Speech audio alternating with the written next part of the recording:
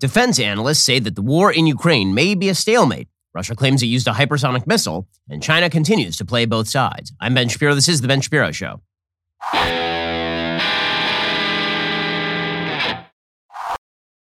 This show is sponsored by ExpressVPN. It's time to stand up against big tech. Protect your data at expressvpn.com/Ben. We'll get to all the news in just one moment. First, you're spending way too much money on everything right now, like all the things, and that includes your cell phone bill. That's not because of inflation. You've been spending too much money on your cell phone bill for years because Verizon, AT&T, T-Mobile, they make you pay for their social initiatives.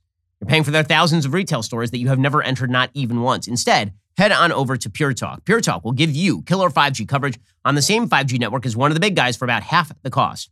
The average family is saving over $800 a year by making that switch over to Pure Talk. You can keep your number, keep your phone, or you can get huge discounts on the latest iPhones and Androids. Get unlimited talk, text, 6 gigs of data for just $30 a month. And listen, if you still want unlimited data, you can get it and save a fortune. Go to puretalk.com, shop for the plan that's right for you. They have a 30-day risk-free guarantee, so you literally have nothing to lose. Go to puretalk.com, enter promo code Shapiro. You will save 50% off your very first month of coverage. That is puretalk.com, promo code Shapiro. Pure Talk is simply smarter wireless. Stop wasting money on that cell phone bill and start saving money instead by switching over to puretalk.com the way that I did. Use promo code Shapiro to get started. Well, the analysts now say that this war in Ukraine for Russia is looking more and more like it could be a stalemate. According to the Washington Post, Russia's attempt to conquer Ukraine could be headed toward a stalemate as heavy casualties and equipment losses take a toll on unprepared Russian forces that have failed so far to achieve any of their initial objectives, Western officials and military experts say. The front lines have barely moved in more than a week. Russians are being killed or injured at a rate of up to 1,000 a day, according to Western intelligence estimates, and even more, according to Ukrainian ones. Russia has basically been stalled out. They've been unable to take any significant city inside of Ukraine, including Mariupol, where the siege continues. They've been unable to surround Kharkiv. They've been unable to surround Kyiv. They've been unable to cut off weapons shipments into Ukraine. And this is a stunning defeat for Vladimir Putin, who is supposed to be the head of this mighty war machine. And it turns out that they cannot even take over and defeat a nation that has 1/10 of their military budget or so. According to the Washington Post, the ferocity of the Russian assault has only intensified as the advances have slowed, with Russia substituting harsh bombardment of civilian populations for progress on the battlefield. Regular Ukrainians living in cities surrounding or partially surrounded by Russian troops are paying the price for a war effort that began to go wrong in the very first hours. But in the absence of substantive progress on the ground, given the scale of the losses being inflicted on its ranks, Russia's military campaign could soon become unsustainable, with troops unable to advance because they lack sufficient manpower, supplies, and munitions, according to analysts and officials. The next 2 weeks, they say, could be critical in determining the outcome of the entire war. Unless Russia can swiftly improve its supply lines, bring reinforcements, and bolster the flagging morale of the troops on the ground, its goals may become impossible to achieve. Rob Lee, former U.S. Marine, who's now senior fellow at the Foreign Policy Research Institute, he says, I don't think Ukraine forces can push Russian forces out of Ukraine, but I also don't think Russian forces can take that much more of Ukraine. An assessment Saturday by the Institute for the Study of War went further. They said Ukrainian forces have defeated the initial Russian campaign of this war. The conflict has now reached a stalemate. Now, the Russian strategy when it comes to this sort of stuff is if things don't go well for us, then we just up the amount of carnage that we inflict on the enemy.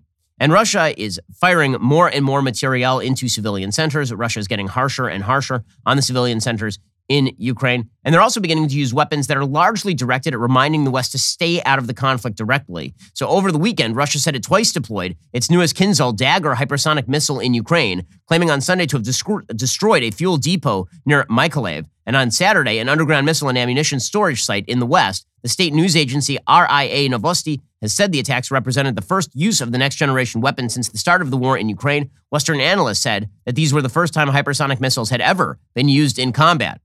Vladimir Putin has described that missile as an ideal weapon.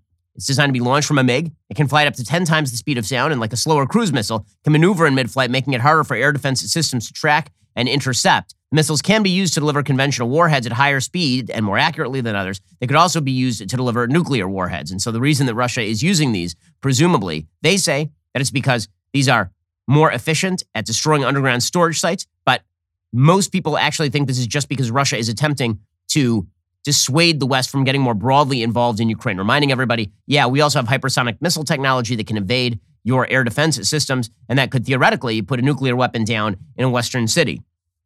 Meanwhile, Russia is upping the ante in Mariupol, which is located in the southern part of the country. According to the New York Times, firing rockets and bombs from land, sea, air, and probably for the first time from warships in the Sea of Azov, Russian forces broadened their bombardment of the besieged Ukrainian city of Mariupol on Sunday and have forcibly deported thousands of residents, according to city officials and witnesses. Among the freshly devastated was an art school where about 400 residents were hiding, according to city officials who claimed it had been bombed by Russian forces targeting civilians. The number of casualties was not known. Apparently, they had actually written on the ground, the Ukrainians, the word children in Russian right outside of this particular art school, and the Russians had bombed it anyway. Into the fourth week of the Russian assault on the country, the coastal city, a strategic port that would have given Russia control over much of Ukraine's southern coast, has increasingly become a grim symbol of Russian frustration that its superior manpower and weaponry have not forced the quick capitulation of the country. According to the New York Times, the city has been without food, water, electricity, or gas since February 24th. But its situation deteriorated even more over the weekend, with reports of raging street battles and Russian forces successfully conquering 3 neighborhoods. And on Sunday morning, the Azov Battalion, a Ukrainian regiment that has drawn far-right fighters from around the world and is charged with the city's defense, said 4 Russian naval vessels had shelled the city, largely cut off from the outside world. The toll on civilians there is difficult to assess. By the way, we'll get back to the Azov Battalion in just a second, because notice how the New York Times is soft-pedaling what the Azov Battalion is. The Azov Battalion is a neo-Nazi group. We'll get to that in just a little while, because this has been used by Putin as a pretext for invasion, saying that the Ukrainians are basically Nazis. And then everybody on the right side of the aisle in the West, everybody in the West has been saying Zelensky is Jewish, and that means that there's not a Nazi issue in Ukraine.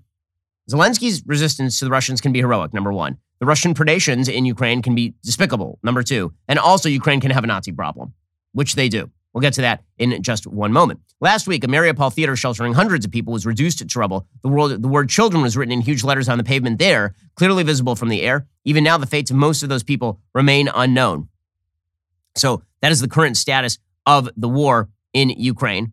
Now, all of this is enough to spoil anybody's sleep. But here's the thing. You don't need to have your sleep spoiled by bad sheets. If you get a sheet with a high thread count, you think that you've done a great job. Wrong.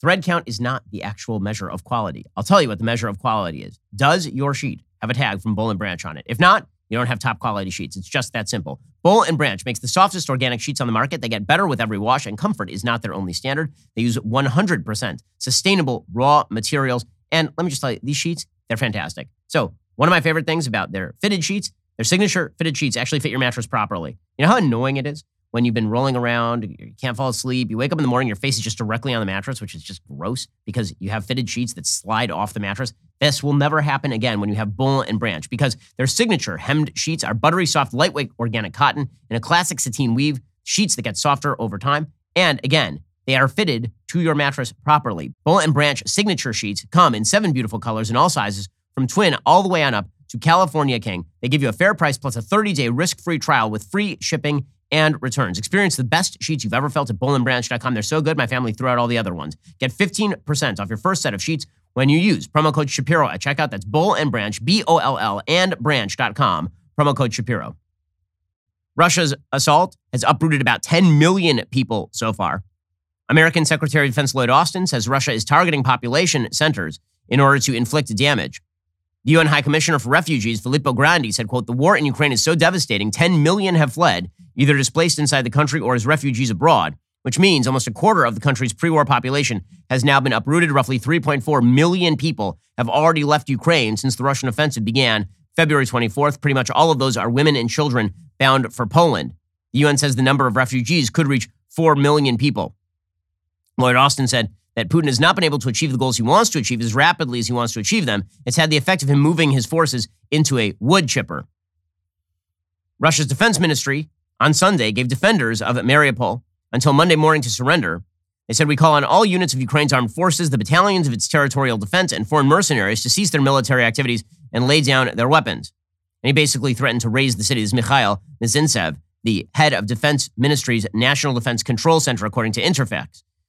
He said, "Otherwise, the military tribunal that awaits you is only a small part of what you deserve."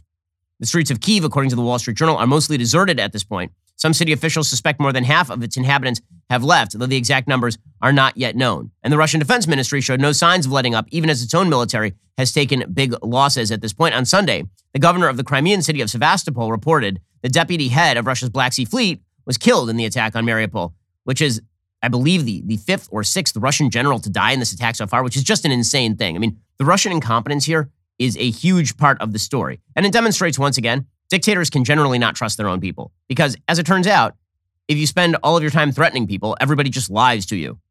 And there are all these jokes about the Soviet era where we pretend to plant the potatoes and you pretend to buy the potatoes. Right? That is the sort of old Soviet joke, is that when people are threatening to kill you, you will tell them whatever you want to tell them in order to prevent being killed. Now, it turns out all of his generals were telling Putin, everything is going to be fine. Everything is swimmingly. Everything's going swimmingly. Everything's great. Okay, so all of this is prelude to what comes next. And what I mean by that is that now that Russia is stalling out, the question becomes, can Putin afford to not use something like a weapon of mass destruction? Can Putin afford not to completely level cities? Because the alternative, apparently, is just him losing. And if the alternative is him losing, he's boxed in. We've been talking about this for a week. And there's this sort of odd level of triumphalism that has arisen in the West, that when you box in a dictator like Putin, who has demonstrated repeatedly his willingness to level civilian centers, ranging from Grozny in Chechnya to Aleppo in Syria, when you're dealing with that sort of dictator, the triumphalism that basically says, don't worry, Putin is going to lose and it'll all be fine. I'm just wondering where that triumphalism is coming from, particularly because, again, the one thing that Putin knows is that NATO and the United States are not going to get directly involved in this war in Ukraine. So Chuck Todd spent the weekend asking NATO's chief, Jens Stoltenberg, the Secretary General, how long can you stand by and watch? And the answer is that they can stand by and watch a rather long time, and they're going to stand by and watch for a rather long time, because if they set up a no-fly zone, they're afraid of being in a direct nuclear exchange with Vladimir Putin. How long can NATO stand by and watch Russia target civilians without finding a way to help more when it comes to the Ukrainian resistance? Okay, and Stoltenberg basically answered, I don't know what you want from us. Like, you're asking us to do a thing that is not really possible for us to do. It's easy for members of the media to be like, how can we let this happen? But the answer is, once deterrence failed, there were not a lot of choices that were available. Stoltenberg said NATO allies are stepping up their support to Ukraine, partly by delivering military support, human battalion support, and billions upon billions of financial support to Ukraine. And then, of course, we also imposed those unprecedented sanctions. He also said NATO allies have trained and supported Ukrainian armed forces for years. But is NATO willing to go to direct war with Russia? Not particularly. And so what this has led to is this strange insistence by a lot of people that Putin is on the verge of falling. Now, maybe he is and maybe he isn't, but I have yet to see the evidence that his generals are on the verge of overthrowing Vladimir Putin. And where is the actual evidence of this? So members of the West seem to have this sort of bizarre notion that there's going to be a revolution inside Russia that overthrows Putin. When has this happened? Like, really, well, what is the history of this sort of thing happening in the modern era, where a dictator with modern weaponry and the ability to corral all of his oligarchs by basically holding up all of their money, where is the history of a revolution that has been successful against, let's say in the last 20 years, against a hardcore dictatorial leader? It hasn't happened in North Korea. It hasn't happened in China. It has not happened in Iran. It's not happening here. And that my prediction is no, Putin is not going to end up at the end of a rope thanks to the people who are surrounding him. Folks, checking the news right before bed, very, very bad idea. Not just because the news will disturb you, but also because of all that blue light that is just emanating from your phone, and that will get into your eyeballs and make it impossible for you to sleep. This is why I have been using Blue Blocks. With their sleep products, my sleep has been transformed for the better. Blue Blocks, it's an optimized health, sleep, and recovery company with evidence-backed products that have been tested under Australian lab conditions backed by peer-reviewed studies. I have those Blue Blocks Sleep Plus glasses and the Remedy Sleep Mask. The Sleep Plus glasses, that's an easy way to ensure you get the most out of your sleep every night. You put them on a couple of hours before bed, and you get improved sleep, energy, and recovery. It's an easy thing to do. Everybody should be doing it. The Sleep Plus glasses come in non-prescription, prescription, and reading magnification options. And the Remedy Sleep Mask, that is the best sleep mask I've ever tried. I use it a lot because my wife very often, she's tapping away on her keyboard because she's got a little work to get ready for the office in the morning. And I just want to go to sleep and the light's on. Well, now with the sleep mask, I don't have to worry about that anymore. You can also check out the many other great products Blue Blocks offers for red light therapy and EMF shielding. To get yourself my favorite sleep products, the Remedy Sleep Mask and Sleep Plus glasses, head on over to blueblocks.com/Ben. Use coupon code Ben to save 15%. That is BLUBLOX.com/Ben. Use coupon code Ben to save 15%. These products and statements have not been evaluated by the FDA, are not intended to diagnose, treat, cure, or prevent any disease or illness. But according to the UK Mirror, there is this, again, sort of wishful thinking that is set in. According to the UK Mirror, Vladimir Putin invaded Ukraine because he is terrified of a pro-democracy revolution in Moscow, Boris Johnson has said. The prime minister said Putin was in a total panic about the prospect of a popular uprising in his own country if freedom was allowed to flourish in Kyiv. The Tory leader claimed the war was a turning point for the world, forcing countries to stand up to Russia rather than making accommodations with tyranny. Failure to support Ukraine now would result in a new age of intimidation across Eastern Europe from the Baltic to the Black Sea. Johnson said Putin's actions were not the result of concern about NATO or the prospect of Western missiles being based there. He dismissed Putin's crazy essay about the historical unity of the people of the two countries as semi-mystical guff. He said, I think he was frightened of Ukraine for an entirely different reason. He said he was frightened of Ukraine because in Ukraine they have a free press and in Ukraine they have free elections. Well, as we will get to in just a moment, that is sort of true and it is sort of not true. I mean, it is a fact that Ukraine is a developing democracy. It is certainly better than Russia. It is also the fact that they have some pretty significant internal corruption problems inside Ukraine, and they have for a very long time. Again, none of this justifies Putin's actions in Ukraine. What is to say is that I really doubt that this was motivated particularly by the fact that Ukraine had something approaching free elections. I don't think that's what drove this. I think what drove this is that Putin realizes that he's in the last days because he's 70 years old and may not be in great health. And he realizes that his legacy, like all Russian great leaders' legacy, is reliant on expanding his borders, whether you are Stalin or whether you're Peter the Great or whether you're Catherine the Great. It is the expansion of Russian borders that has made you a historic figure in Russian circles. Putin is certainly not going to go down in history as the man who revitalized the Russian economy, which is moribund and has been moribund for the last 20 years. But there's something dangerous about this idea that if you just keep pressing Putin and you push him and you push him and you push him, there's not going to be any sort of real backlash from a person who's, again, shown himself willing to kill hundreds of thousands of civilians in places ranging from Syria to Chechnya. There's a piece in the Wall Street Journal, however, that is sort of along the same lines as the Boris Johnson notion. There's a man named Bing West, who's writing for the Wall Street Journal. He says, Biden's objective must be broader. Putin has challenged America as a defender of democracy and of Western values. NATO is providing aid to Ukraine within timorous structures. After Putin muttered threats, Biden forbade the transfer of MiG-29s to be flown by Ukrainian pilots over Ukrainian territory. The administration is clearly hedging. Satellite images show Russian warships gathered off Odessa. These are legitimate targets, but anti-ship missiles are absent from the weapons the administration has approved for Ukraine. Now listen, I'm a fan of sending all of these weapons to Ukraine. I think it's a good idea to send all these weapons to Ukraine. But what Bing West makes the case for is basically going for outright victory here. He must declare that the sanctions crippling Russia will remain in full force with no exit ramps as long as Putin remains in power. Okay, well, if there's no exit ramp, why exactly would Putin settle and then leave? Well, wouldn't he just ramp this up some more? And you're starting to see the same thing with regard to Zelensky. So Zelensky is now operating under the assumption that he's going to have to give up nothing here in order to get Putin to leave. And I just don't know where this is coming from. And Zelensky came out over the weekend. He said, if the Russian peace talks fail, World War III is likely at this point. And as I'll explain in a second, it's going to be on Zelensky to make hard concessions his people are not going to like in order to end this thing. I think that we have to use any format, any chance in order to have a possibility of negotiating, the possibility of talking to Putin. But if these attempts fail, that would mean that this is a third world war. Okay, well, if that's the case, then wouldn't you think at a certain point that you need to start making some sorts of concessions here? But Zelensky is rejecting some concessions because apparently he thinks that he can hold this thing out indefinitely and that Putin is not going to go whole hog, right? He's playing chicken with Putin a little bit. And listen, you understand it on an emotional level. You're a person leading a wartime effort to preserve your country's territorial integrity against a vicious dictator on your border. At the same time, the West has pledged it's not going to get in direct conflict with that dictator. And Putin, as I've said before, the incentive structure is stacked for Putin to actually use weapons of mass destruction in Ukraine. And yet here is Zelensky saying that he is not going to make compromises with regard to territorial integrity. According to the New York Times, Zelensky said on Sunday he would reject any peace agreement requiring Ukraine recognize the independence of two Russian-backed separatist regions. He suggested there could be a model of understanding to be reached on the territories. He said there are compromises for which we cannot be ready as an independent state.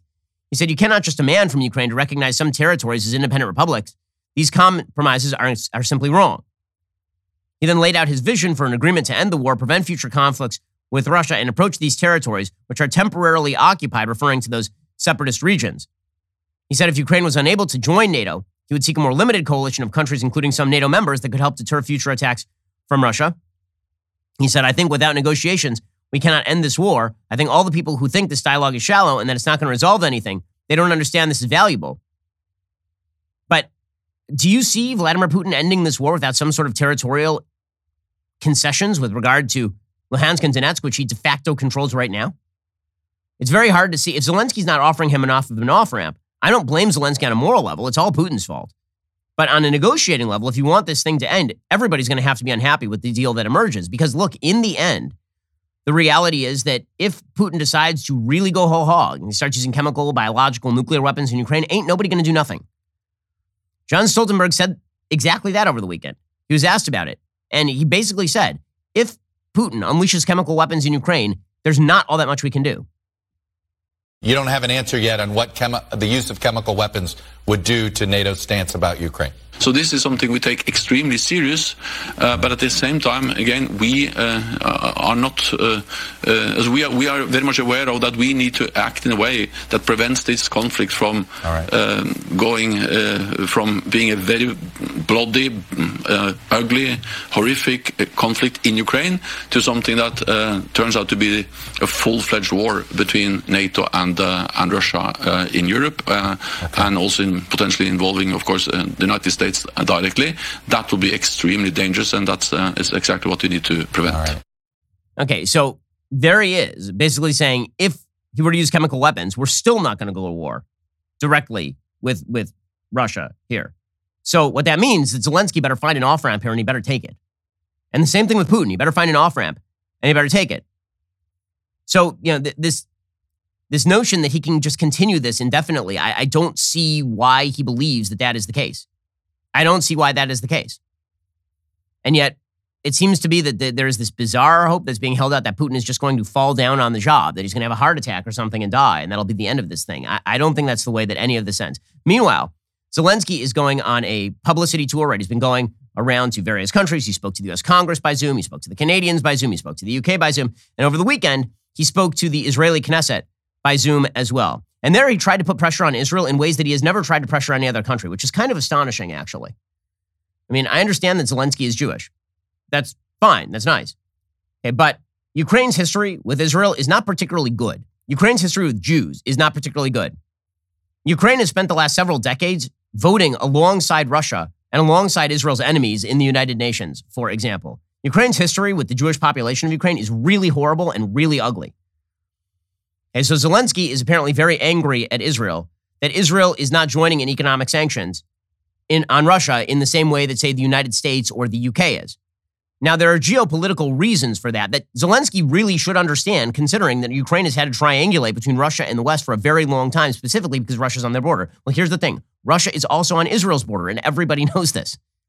So Zelensky, he tried to pull out all the stops with the Israeli Knesset, and it didn't go well for him because he made a bunch of references that are just not correct. He made a bunch of requests that are not geopolitically sustainable.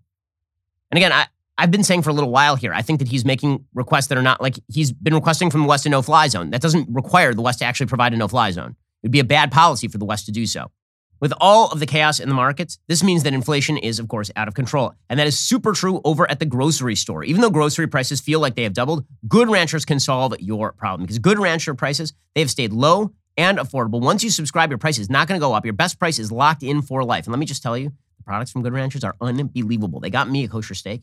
This is like the best steak I've ever had. It's an unreal, it really is terrific steak. 85% of the grass-fed beef in stores and online is imported from overseas. Do not pay a premium for low-quality foreign meat. Shop Good Ranchers for all your beef, chicken, and seafood needs. Good Ranchers sells 100% American meat from local farms and ranches. They have signature steak burgers, Wagyu burgers that are packed with flavor. Their pre-trimmed, pre-marinated chicken breasts are delicious. They are easy to prepare. They are better than organic. And their packaging makes it super easy to cook what you want and save the rest. And that keeps you from wasting anything. Their animals are ethically raised, sustainably sourced. They do things the right way. It shows in every box. Let me tell you again, they gave me a kosher steak.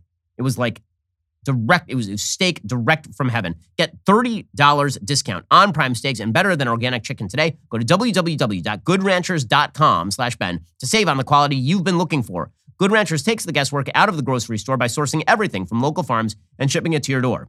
Use my code Ben. Enjoy your box of 100% American meat and your $30 savings. Order now to combat inflation with Good Ranchers American meat delivered. So, Zelensky speaks to the Israeli Knesset, and he tries to pressure the Israeli Knesset into closing down all trade with Russia, into joining the economic sanctions, into giving him the Iron Dome technology, as though they have a bunch of Iron Dome units sitting around that they're not using, which of course is not true. The fact is that Iron Dome is also proprietary Israeli technology. And so handing that over to Ukraine, which, again, does not have the world's most wonderful relationship with Israel heretofore, is a bit strange. In any case, according to the New York Times, Zelensky appealed to the sentiments of Jewish Israelis, but also criticized Israeli policies on Sunday in a virtual address to lawmakers that touched on the most painful periods of Jewish history and what he called the parallel experiences of the Ukrainian people. As according to the New York Times, the address was set up to be emotionally charged. President Vladimir Putin of Russia has branded the Ukrainian government pro-Nazi and controlled by little Nazis, even though Zelensky is Jewish. Zelensky, for his part, thanked the Israeli leader, Prime Minister Naftali Bennett, for his mediation efforts with Russia, but also castigated the Israeli government for not taking a strong enough moral stand on Ukraine's side, a position he reiterated on Sunday. Again, I've noticed that Zelensky has had a little bit of trouble speaking to, say, the government of China about this particular issue, or the government of India about this particular issue. One of the nice things about speaking to westernized countries, whether it's Israel or the United States or Canada or the UK, is that they allow you to do this sort of thing. Zelensky said, "It is possible to mediate between countries, but not between good and evil." Zelensky then appeared to make comparisons between the current suffering of the Ukrainians and that of Jews during the Holocaust. He asked why Israel had refused to provide Ukraine with weapons like Iron Dome, Israel's vaunted anti-rocket missile defense system, and asked Israel to take in more refugees. Israel has refused Ukrainian efforts to provide defensive equipment, but has sent aid, including 6 large generators, and is in the process of setting up a field hospital in Mosytskia in western Ukraine. More than 11,000 Ukrainian citizens have already arrived in Israel since the start of the war, the majority of them non-Jews.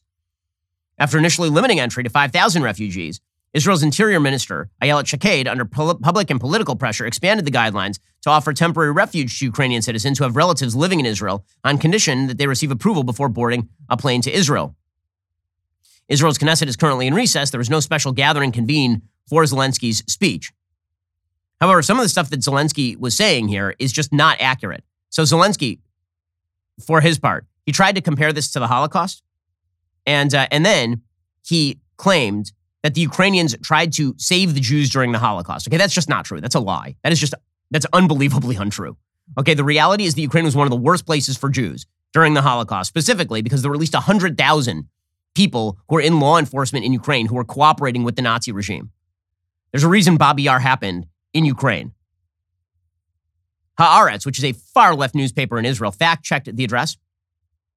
He suggested that this is like the final solution in Ukraine. It is not like the final solution in Ukraine. They're not setting up gas chambers and forcibly shipping Ukrainian citizens to the gas chambers. This is a war. It's an ugly war. It's just like every other ugly war Russia has produced. It is a war that does not give a crap about civilians.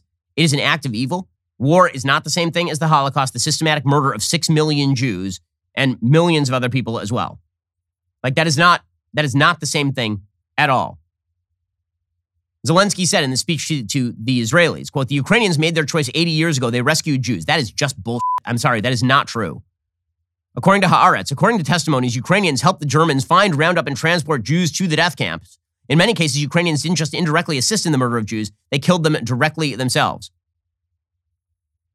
Okay, and then Zelensky suggested, you saw Russian missiles hit Kyiv, Babin Yar, and this is their memorial. You know what kind of land it is. More than 100,000 Holocaust victims are buried there.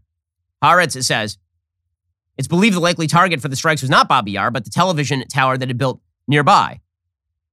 Also, again, the Ukrainian government was pretty specifically fine with the Nazi government going in and murdering pretty much every Jew in Ukraine. The Jerusalem Post was ripping on Zelensky as well, because again, it is one thing the way that he approached Israel here is very different than the way that he approached, for example, the UK and America. And I think for domestic consumption, let's just say that Ukraine is not famous for its love of the Jews. So that's not a giant shock. And when he came to the United States, he didn't mention America's brutal history of slavery and repression and then be like, it's just like that. And he didn't mention when he went to the UK, he didn't talk about British colonialism or something. Instead, he sort of mentioned the best of these countries. Then he went to Israel and he tried to compare what's happening to his country to the Holocaust and pretend the Ukrainians were a mass force against Nazi extermination of Jews. That is not true.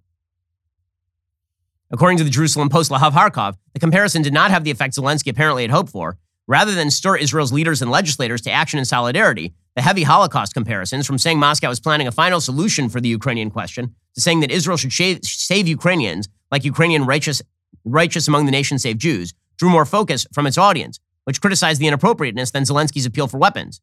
Communications Minister Yoaz Hendel tweeted, "I appreciate the president of Ukraine and support the Ukrainian people in heart and deed. It's impossible to rewrite the terrible history of the Holocaust." Former cabinet minister Yuval Steinitz, now Likud member of Knesset, went so far as to say if Zelensky's speech was given in normal non-war times, we would have said it bordered on Holocaust denial. Every comparison between a regular war, as difficult as it may be, and the extermination of millions of Jews in gas chambers in the framework of the final solution is a total distortion of history. The same is true for the claim that Ukrainians helped Jews in the Holocaust. The historic truth is that the Ukrainian people cannot be proud of its behavior of the Holocaust regarding the Holocaust and the Jews. None of that changes the fact that despite the outrageous use of the Holocaust, we must continue humanitarian aid to the citizens of Ukraine. Again, this doesn't have anything to do with the fact that Ukraine is in the right against Russia, but that sort of rhetoric is really, really poorly calibrated. As Lahav Harkov writes over at the Jerusalem Post, when it comes to actually sending weapons or defensive systems like Iron Dome, there's consensus in the cabinet Israel should not get involved in that way. The reason for this is because actually of the United States. That is because right now, Israel, and again, Zelensky should understand this, considering his country borders Russia, and Russia is an aggressive power that has invaded him. Right now, Israel is bordered by Syria. Syria is controlled by Russia. Russia allows Israel to hit Iranian targets inside Syria. The minute that Israel overtly sides with Ukraine, that permission goes away, and suddenly Israel has Iran directly on its doorstep. Because Hezbollah in Syria is run by Iran. Ukrainian officials have repeatedly made demands of Israel that are not possible, like banning Russian channels that aren't even broadcast in Israel, or to place sanctions on Russian officials in a way Israeli law does not even allow. Zelensky's criticism of Naftali Bennett's mediation contrasted with his recent expression of appreciation for the offer, saying that Bennett is taking a middle ground between good and evil. So again, the Israeli people, broadly speaking, support Zelensky in the war against Russia, but geopolitics is a complicated business, and Zelensky knows that. And the way that Zelensky approached this is really, really poorly done. Also worth noting here that Ukraine, it is unfortunate to say this, and it does not mean that Vladimir Putin claiming that he's going in to denazify is legit, because it's not. But Ukraine right now has a very serious anti-Semitism problem that has not stopped. According to Alan Ripp, writing for NBC News, even though Putin is engaging in propaganda, it's true that Ukraine has a genuine Nazi problem, both past and present. Putin's destructive actions, among them the devastation of Jewish communities, makes clear he's lying when he says his goal is to ensure anyone's welfare. But important as it is to defend the yellow and blue flag against Kremlin's brutal invasion, it would be a dangerous oversight to deny Ukraine's anti-Semitic history in collaboration with Hitler's Nazis, as well as the latter-day embrace of neo-Nazi factions in some quarters. Nowadays, Ukraine counts between 56,000 and 140,000 Jews who enjoy freedoms and protections never imagined by their grandparents. That includes an updated law passed to criminalize anti-Semitic acts, but the law is intended to address a pronounced uptick in public displays of bigotry, including swastika-laden vandalism of synagogues and Jewish memorials, eerie marches in Kyiv and other cities that celebrated the Waffen-SS. Also, Ukraine has in recent years erected a glut of statues honoring Ukrainian nationalists whose legacies are tainted by their indisputable record as Nazi proxies. Also, far-right groups have gained political currency in the past decade, none more chilling than Svoboda, formerly the Social National Party of Ukraine, whose leader claimed the country was controlled by a Muscovite Jewish mafia. And, as we mentioned the Azov Battalion, which is currently defending Mariupol from the Russians. That is a neo-Nazi battalion. Neo-Nazis are part of some of Ukraine's growing ranks of volunteer battalions, according to NBC News. They're battle-hardened after waging some of the toughest street fighting against Moscow-backed separatists in eastern Ukraine following Putin's Crimean invasion in 2014. One is the Azov Battalion, founded by an avowed white supremacist who claimed Ukraine's national purpose was to rid the country of Jews and other inferior races.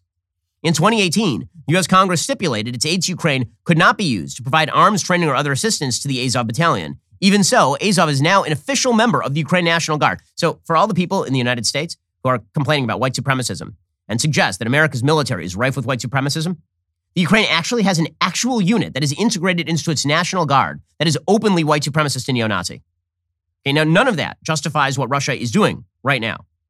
It is to say that when Zelensky suggests that this country that deserves some sort of special treatment from Israel, and Israel should overlook its own national interests in pursuit of helping out Ukraine. Again, real world politics is a hard business.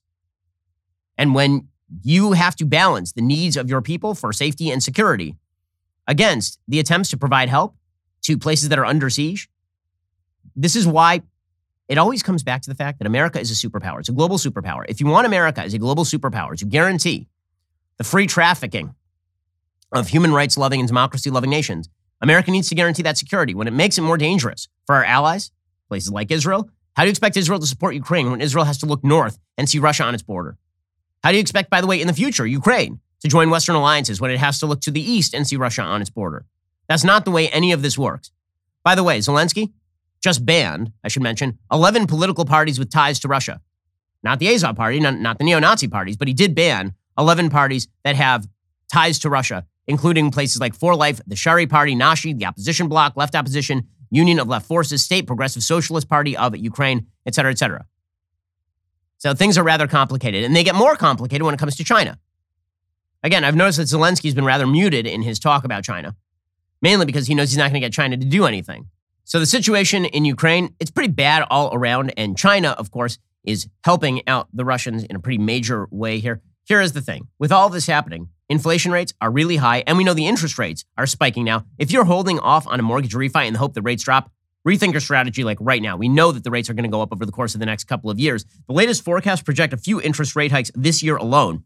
That is going to make debt a lot more expensive. Do not let that happen to you. Instead, pick up the phone and call American Financing. Take advantage of a free no-obligation mortgage review where you'll learn about custom loan options that can save you up to $1,000 a month. That's right, every month. From lower rates to shorter terms, even debt consolidation, they can do it all. They never charge up front or surprise you with hidden fees. So why not see what they can do for you? If you like what you hear, you can pre-qualify for free, possibly skip a couple of payments, and you might close in as fast as 10 days. Just call 866-721-3300. That's 866-721-3300, or visit AmericanFinancing.net. NMLS 182334, NMLSConsumerAccess.org. Again, visit them at AmericanFinancing.net. See if you can refi your mortgage today, because if you wait, it's going to just get worse. Call 866-721-3300 to get started, or visit AmericanFinancing.net. Okay, guys, March Madness is on. And I've got a bracket. You've got a bracket. We've all got our brackets. But here is the thing. Crane and Company, that is the brand new Daily Wire sports show. These are the resident basketball experts to get you through this week of high-stake bets and brackets. It's a daily sports show, Crane and Company, hosted by former athletes and coaches Jake Crane, Blaine Crane, David Cohn. They'll give you in-depth sports analysis, informative interviews, predictions, and wagers, and constant live chat engagement with the fans. You need to tune in live today, 3 p.m. Eastern, every weekday at dailywire.com or on YouTube. You can also listen on Apple Podcasts or your platform of choice. Make sure to subscribe. Give the show 5 stars if you like what you hear. I love Crane and Company. I listen to it every single day. I'm kind of into March Madness. I'm really into baseball season, and that's coming up fast now. Crane and Company is a must-listen every day. I love the show. You're going to love it as well. Please go subscribe. You're listening to the largest, fastest-growing conservative podcast and radio show in the nation.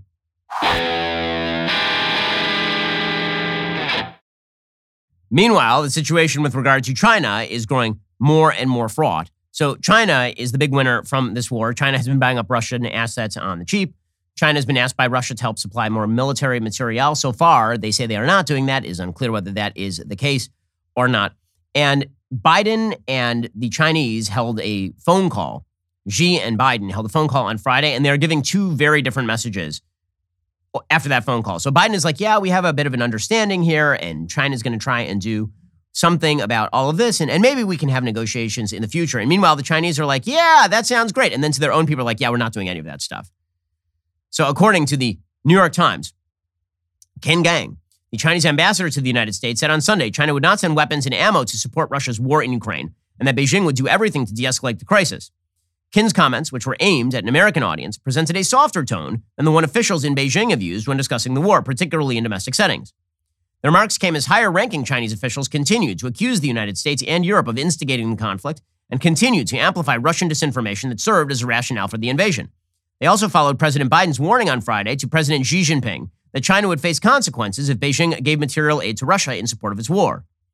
China's rhetorical strategy, speaking of peace and de-escalation to an international audience while continuing to support Russia domestically, demonstrates the careful moves Beijing has made in staking out its position on Ukraine. So the United States has been very critical of China, but they're not actually doing anything, is the thing. And they're not really prepared to do anything.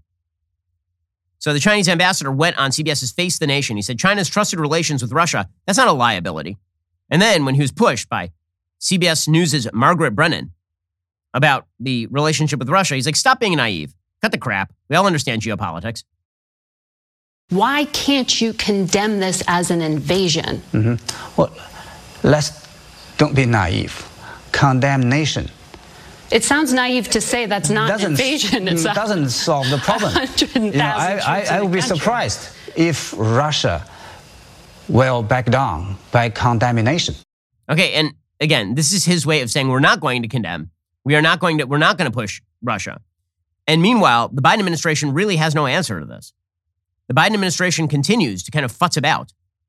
And the fact of the matter is that they put out a transcript to the Biden administration, and the Biden administration, it wasn't really a transcript, it was more a summary of the phone call. It took them hours and hours and hours to come up with what they said actually happened during the meeting. China came out like right away and like, yeah, we said some words and it doesn't really mean anything.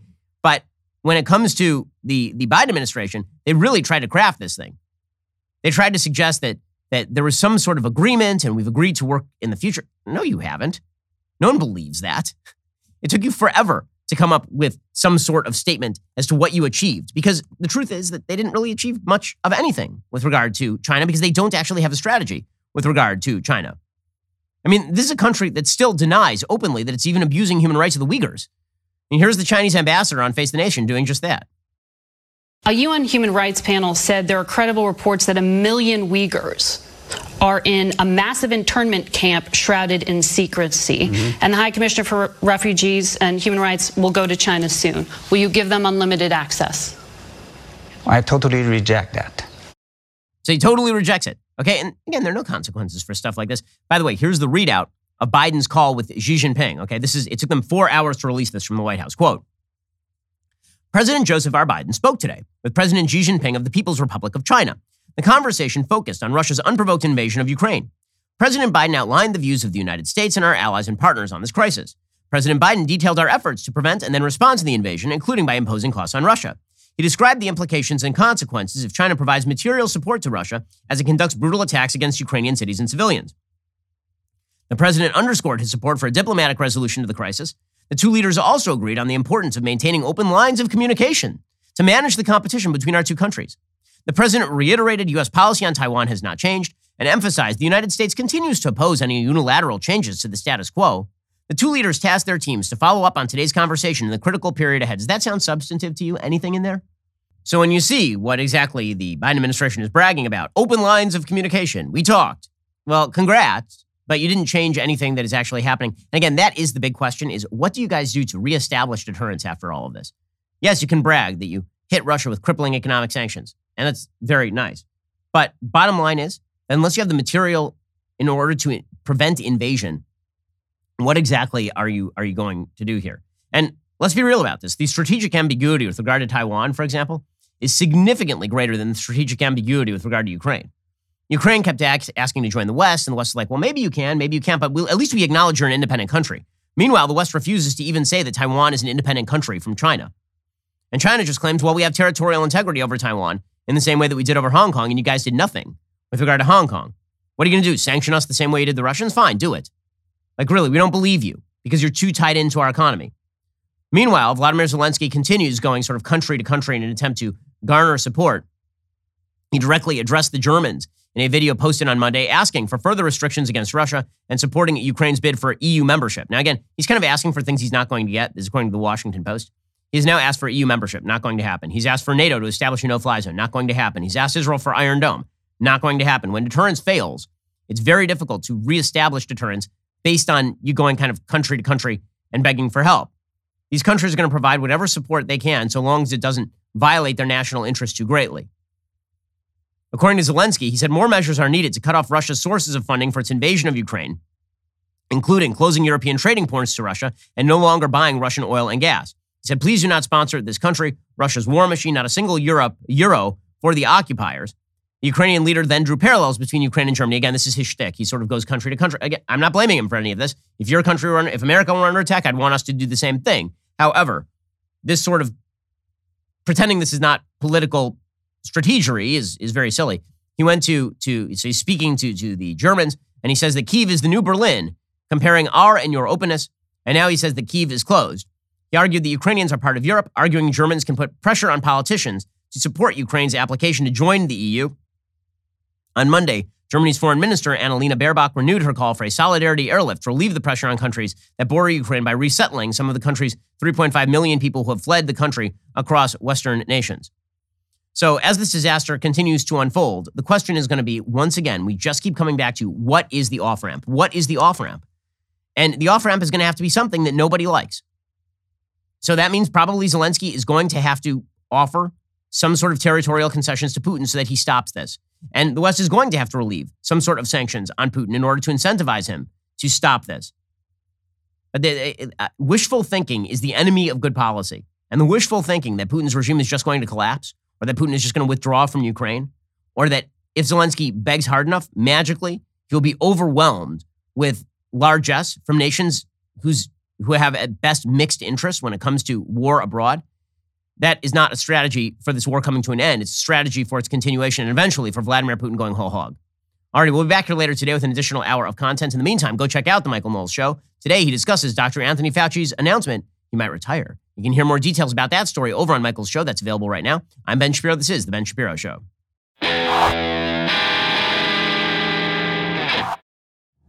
If you enjoyed this episode, don't forget to subscribe to the show. Help spread the word about The Ben Shapiro Show by giving us a 5-star review and sharing the show with a friend. We're available on Apple Podcasts, Spotify, YouTube, or wherever you get your podcasts. And be sure to check out some of our other Daily Wire shows. The Ben Shapiro Show is produced by Elliot Feld. Executive producer Jeremy Boring. Our supervising producer is Mathis Glover. And our production manager is Pavel Wydowski. Associate producer Bradford Carrington. Editing is by Adam Sayevitz. Audio is mixed by Mike Coromina. Hair and makeup is by Fabiola Cristina. Production assistant, Jessica Crand. The Ben Shapiro Show is a Daily Wire production. Copyright Daily Wire 2022. A hulking dude wins the NCAA Women's Swimming Championship. Dr. Fauci announces he might retire after, just coincidentally, after my expose, Fauci Unmasked, hit the airwaves. And the deep state gets off rigging the election scot-free. Check it out on The Michael Knowles Show.